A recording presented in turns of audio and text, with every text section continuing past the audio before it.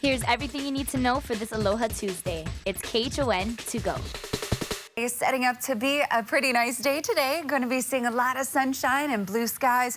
Taking a look at our future satellite and radar, this is what we're going to have in store for us. Now, as the day progresses, you'll see we still have that front that's just to the northwest of the state. That's stalled out, and as it stays just to the northwest of us, we're going to be seeing it influencing our winds. So winds on the lighter side. As I progress this along through, you'll see for the most part, we're going to be seeing clear skies, and the bulk of that rainfall stays away from us. But as we progress it along through a little bit further, late Wednesday, that's when we'll start to see that break up a little bit more into Thursday.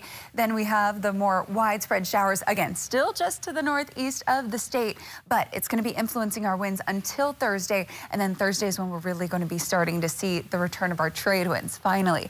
Now, for today, though, and tomorrow, because of that cold front that's just to the northwest, we still have the light winds with us. So variable winds in the forecast. We have a state forecast high of about 85 degrees. It's going to be feeling a little bit warmer as our humidity levels have bumped up a bit, and we're still, of course, anticipating those isolated leeward showers as sea breezes dominate in the afternoon hours. So this is pretty much the weather pattern that we're expecting through tomorrow. Again, Thursday, that front still just to the northwest of us, and although we're not going to be seeing rainfall directly from that one, as our trades return Thursday, we're going to be seeing another cold front approaching from the northwest Thursday, and that is expected to be bringing us a lot of extra rainfall on Friday. Good news is that once the trades return Thursday, it looks like they're going to be here for quite some time. So it's going to be nice, sunny, and comfortable for the weekend ahead. That's looking right there. Now I'll send it on out to Surf News Network's Betty DiPolito, who has everything you need to know about your surf today. Hey, good morning, Bonsai Betty. Hey, Kelly, good morning. Well, that stalled front you were talking about is making the surf really glassy and nice. We've got a couple new swells, one today coming in, more like a northwesterly swell. Sunset Beach is about 6 feet, maybe a couple sets coming through. Pipeline in that solid 6-foot range, and the Billabong Pipeline Masters is on with an 8 a.m. start. That's going to be an epic competition as the surf rises. We've got Makaha checking in, about 4 feet, maybe going to be some sets too by noontime. In town, there's a small Tasmanian swell still rolling in, 1 to maybe 2 feet. That's lots of fun. Sandy Beach and Makapu'u both checking in about 1 to 3 feet. And of course, we do have a high surf advisory posted for north and west shorelines. Low tide 10 a.m. and sunsets 5:51 today. Developing news out of Capitol Hill, where House Democrats have just unveiled 2 articles of impeachment against President Trump. Top Democrats, including House Intel Chairman Adam Schiff and House Judiciary Chairman Jerry Nadler, made the announcement just after 4 o'clock this morning, Hawaii time. They put forward 1 charge against the president of abuse of power, another of obstruction of Congress. The charges stem from the president's pressure on Ukraine to announce investigations of his political rivals as he withheld aid to the country. Voting is now expected in a matter of days in the Judiciary Committee and by Christmas in the full House. Happening now, air quality in Sydney has reached 11 times the hazardous level as smoke from wildfires blankets the city. 83 fires continue to burn, with 40 of them yet to be contained. The city canceled ferries and some offices in the downtown area were evacuated. Local health officials have advised people to remain indoors. Firefighters are having a difficult time because of those strong winds and high temperatures.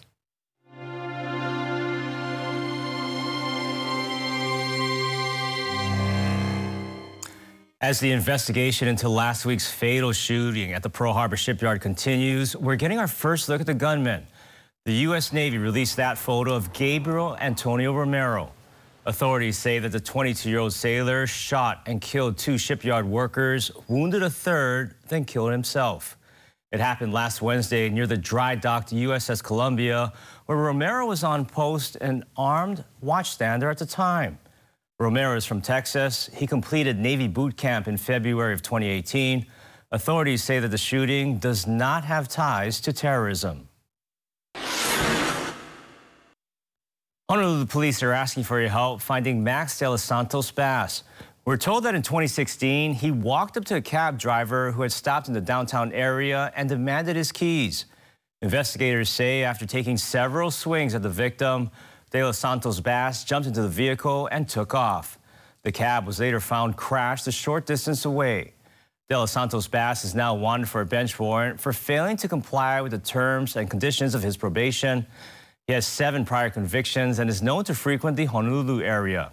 If you see him or know where he is, please call Crime Stoppers at 955-8300.